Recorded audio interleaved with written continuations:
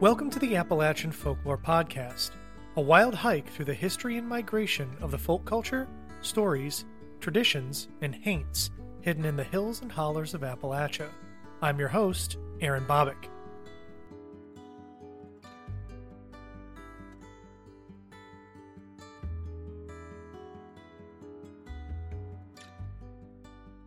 Hey folks, welcome to the May 2023 edition of the Appalachian Folklore Podcast.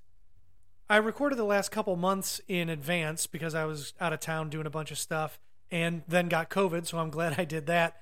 But it's been a while since I've been in the recording room, and it's good to be back in the saddle. Speaking of COVID, I am still reeling from the fatigue and brain fog that comes with the COVID hangover. So this month's episode is going to be shorter. It's like Nick Offerman said, don't half-ass two things, whole-ass one thing. And all that research and stuff that I did when I was in the mountains that you may or may not have seen pictures of on the Instagram, I've decided to back burner those topics because it's going to be a suite of episodes involving interviews as well. And my brain just can't focus. It's hard enough for me to focus on most normal days when I didn't have COVID, but this is just making it worse. And I wanted to give those topics the respect they are due because I really think you guys are going to enjoy them. I know it's stuff that I've enjoyed for a long time, and I'm finally getting to do deeper dives into the research and then share that with you guys. So instead of slacking off on those topics and those episodes, I thought I'd do an episode this month that is a little more off the cuff and talks a lot about things that I grew up with, turns of phrase that I grew up with from my maternal grandparents growing up in the country. So if I go down tangent rabbit holes a little more frequently than I do normally, I'm going to blame it on the COVID brain fog. But I also wanted to make sure that I just got an episode out. I was thinking about delaying the episode until later in the month or just skipping it altogether.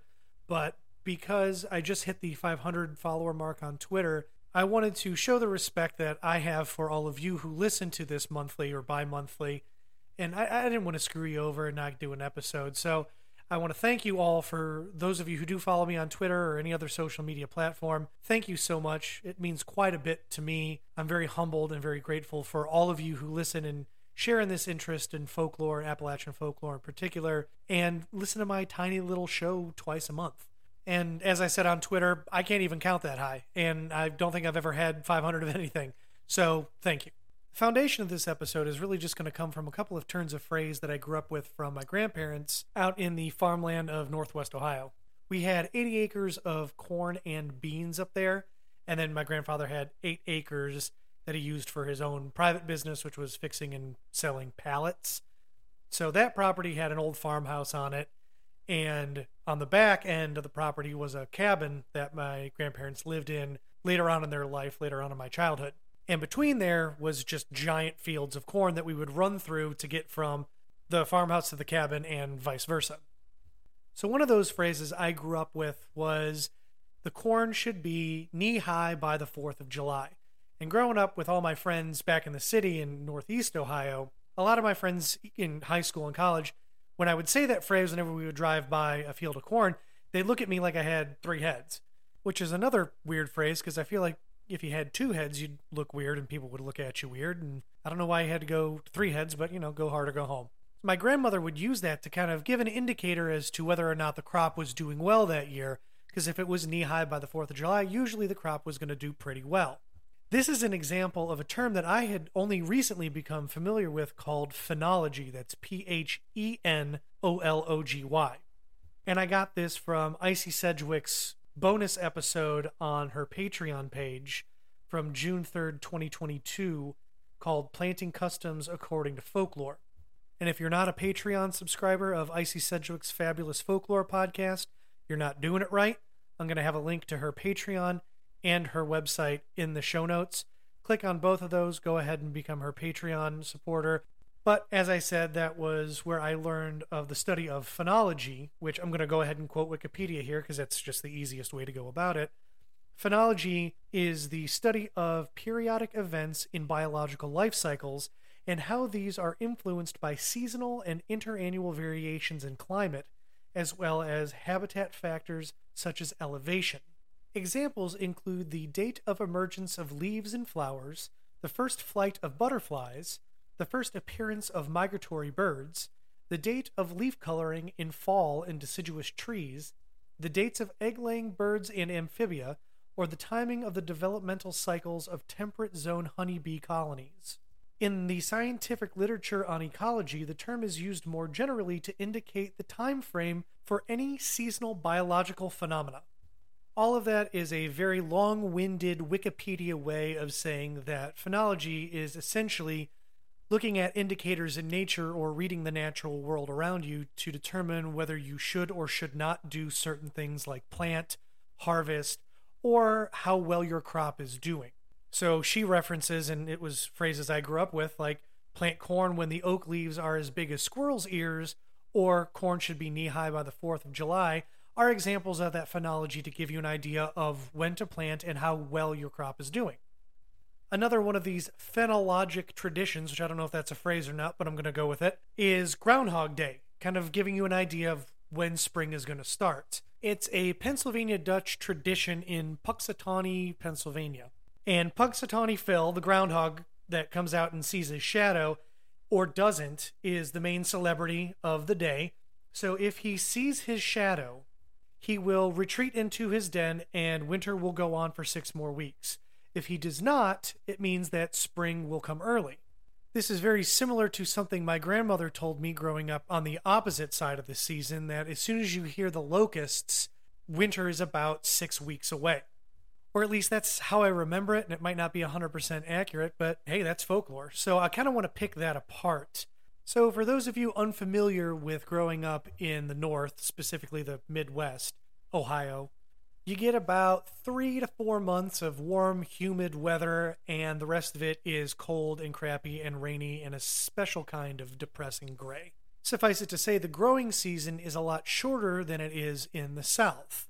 If you want to learn a little bit more about how seasonal variation between the North and the South affects our foodways, I did an interview on Folklore, Food, and Fairy Tales with Rachel, kind of getting into that.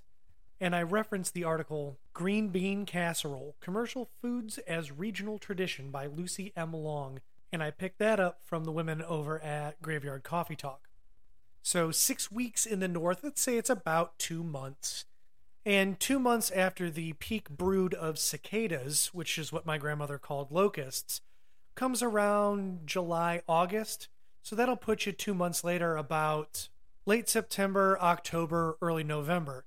And that's when it starts getting cold. So it's not necessarily winter, but I think it means more of like the first cold snaps, the first frosts or freeze warnings that you would get. And as a farmer, you would want to have your harvesting pretty much done by that time so that you don't damage your crops. Because remember, back in the day, if those people their crops didn't survive, they weren't going to eat that winter, or they wouldn't be able to sell things at the market to make the money to buy things that they couldn't grow or make themselves, like coffee or sugar or oils, lamp oil, things like that. So when we had the cacophonous droning of cicadas in the copse of trees outside of the cabin, my grandmother knew that in about 2 months or so, she was going to start seeing the combines and the harvesters out in the fields, getting the corn in, getting the beans in, because yes, generally that is the harvest season, but also they want to get it in because it was going to start getting cold. Another phrase that I'm sure most of us have heard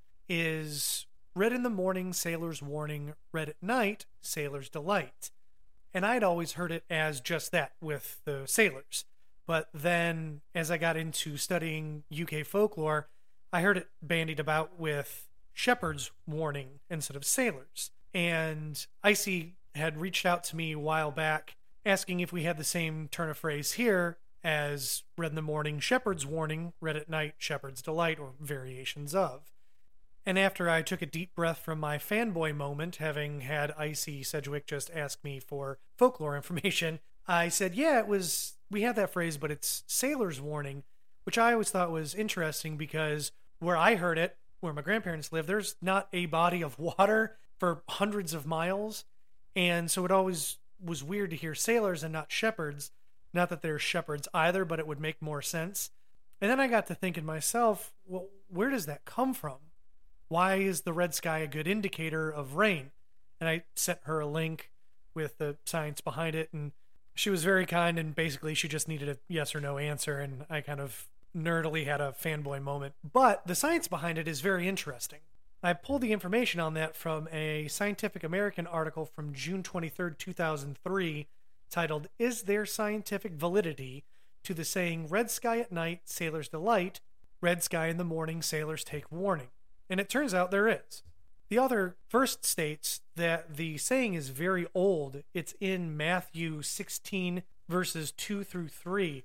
The following quote is attributed to Jesus, who I think I've heard of before. "When it is evening, ye say, Fair weather, for the heaven is red. And in the morning, foul weather today, for the heaven is red and lowering." And this red hue in the clouds is the result of two factors. And I'll just go ahead and quote from the article here. The first is that weather systems generally travel from west to east in the mid-latitudes. Because the sun rises in the east and sets in the west, a rising sun in advance of an approaching weather system would illuminate the approaching mid and high-level clouds to create a red sky in the morning. Alternatively, if the sun is setting as a weather system exits and high pressure is building, then the departing clouds would be illuminated. This would create a red sky at night with fair weather to follow. The reddish color results from scattering of sunlight by suspended particles and aerosols in the atmosphere. The sun's rays pass through a greater length of atmosphere at sunrise and sunset than at any other time of day. In addition, aerosol, dirt, and dust concentrations are maximized in the lowest layers of the atmosphere when the atmosphere is dominated by sinking air or high pressure. Therefore, when under high pressure, we can see vivid red sunsets and sunrises. So that's a pretty good indicator if you see that ruby red sunrise that you're going to have rain somewhere in the area that day. Another good indicator are altocumulus clouds. They kind of take on a patchwork or pancake formation in the sky. And I was told those are indicators that you're going to get rain in the next 24 to 36 hours. So if you couple those two things, the altocumulus clouds the day before, and then the red sky in the morning, there's a fairly good chance you're going to get some storms, which is exactly where I am today, and it's looking pretty nasty, so I should probably wrap this up here. If you have any weather or agricultural lore from your family, from where you grew up, wherever that may be, I would love to hear it. As always, you can send me an email at appfolklorepod@gmail.com. I did have one person write me about the Devil's Tramping Ground episode, said that brought back some nostalgia for him of goofing around in the area when he and his buddies were kids, and he was going to send me the story, which I would love to hear. I'm still waiting on that, by the way. I'm always happy to read it in an email, or you can send a voice memo and attach that to an email as well. And with your permission, I might read it on the podcast if you're all right with that. Very quickly, to close out the episode, as I always do, I want to read a little bit from the Frank C. Brown collection of North Carolina folklore. Since it is May Eve, I thought I would bring to you some divinations that you might use to find out who will love you in the new year. If you try any of these, do please let me know. On the first day of May, go out and pick sage before day, and the one you are going to marry will come and pick with you. Go out the first morning in May before the sun is up, and find a snail. Sprinkle some meal on the floor, or flour, and place the snail in it. The course of its crawling will form the name of the man or woman you are to marry. Similarly, on May 1st, if you put a handkerchief on growing wheat and lay a snail on the handkerchief, the initials of your future mate will be on the handkerchief the next morning. If you look down a well on May 1st, you will see the face of the one you are to marry reflected in the water. And finally, on May 1st, not Halloween, if you peel an apple without breaking the peelings and throw it over your right shoulder, the initials of the first name of your fate will be formed. Thanks again for stopping by the Appalachian Folklore Podcast and for sticking with me through this episode this month.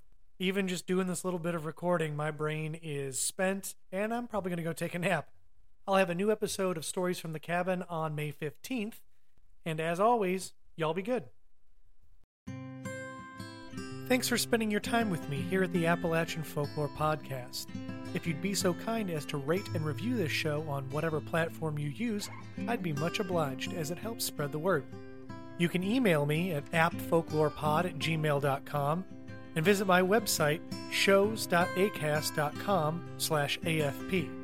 You can find me at appfolklorepod on Instagram, Twitter, and Facebook. You can also find me on Mastodon at appfolklorepod at thefolklore.cafe. Thanks to Jonathan Ochoa for the AFP cover art. You can find his work on Instagram at Inkwell Graphic Design. Thanks again for listening.